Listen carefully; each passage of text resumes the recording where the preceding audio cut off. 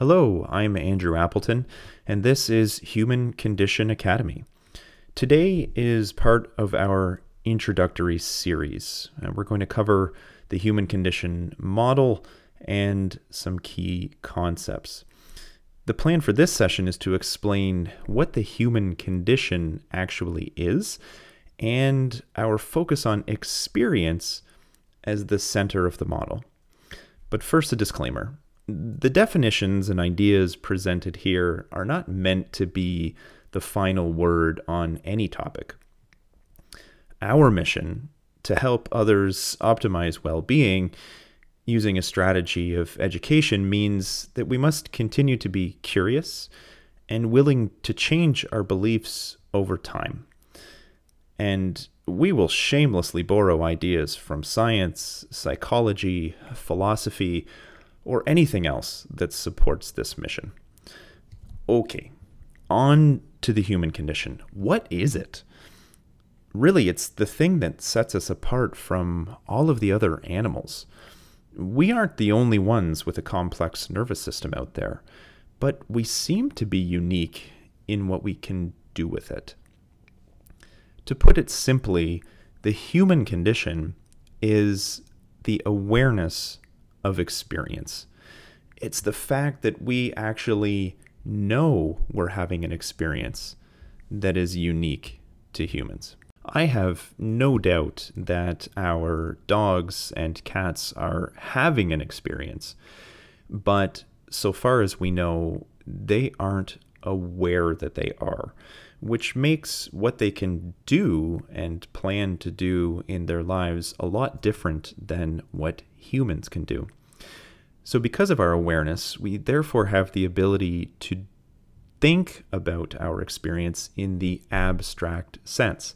That is, we can assign meaning to things that are otherwise ordinary objects. We can come up with creative solutions to problems because we can see things and integrate memories from the past into future planning. The ability to know what we know, or to know that we actually don't know things, is a real superpower helping to characterize the human condition. It also allows us to identify what we need to learn in the future to continue to progress and adapt to our environments. No doubt the success of humans and modern society and our current relationship with the earth and other life forms on the earth is a result of the human condition. It also allows us to have a clear concept of the self, a personal identity in relation to others. And that enables us to survive more effectively because we are able to think of ourselves as unique individuals, but at the same time we can work together with others because we are able to create concepts of what other people might thinking, allowing us to be more cooperative with one another. So all of these aspects of the human condition are truly wonderful and representative of what it is to be human. The downside of all of this is it also results in our ability to tremendously suffer. Ultimately, we each know our fate and what it's going to be. And because of that, we all have existential suffering at various points throughout our lives that we all need to grapple with. We all want to find meaning and purpose in our lives. And I don't think that that would actually be a problem that we would face if we didn't have the human condition. Now let's change and address things at the individual level. To this point, we've been talking about the human condition in the general sense, what human beings are capable of. But what about you? What about me? Condition to the person refers to the current state. that is, the product of all of my conditioning to date gives me my current condition. And what is the product of everything that's happened throughout my life to give me my present state of conditioning? That's experience.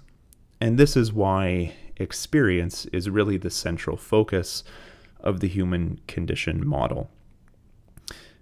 I will explore consciousness and the nature of experience in more depth in another session, but suffice it to say that experience is what well-being is all about.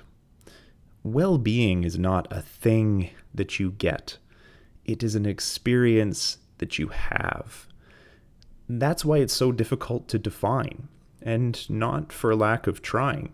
There are all sorts of psychology theories about well-being, but no one can ultimately agree on a specific definition or model, nor a measurement tool that is broadly applicable. But for now, I just want you to plant in your mind that the human condition is what makes us aware that we are having an experience at all. And it is this very special characteristic that allows us to even think about making that experience a good one.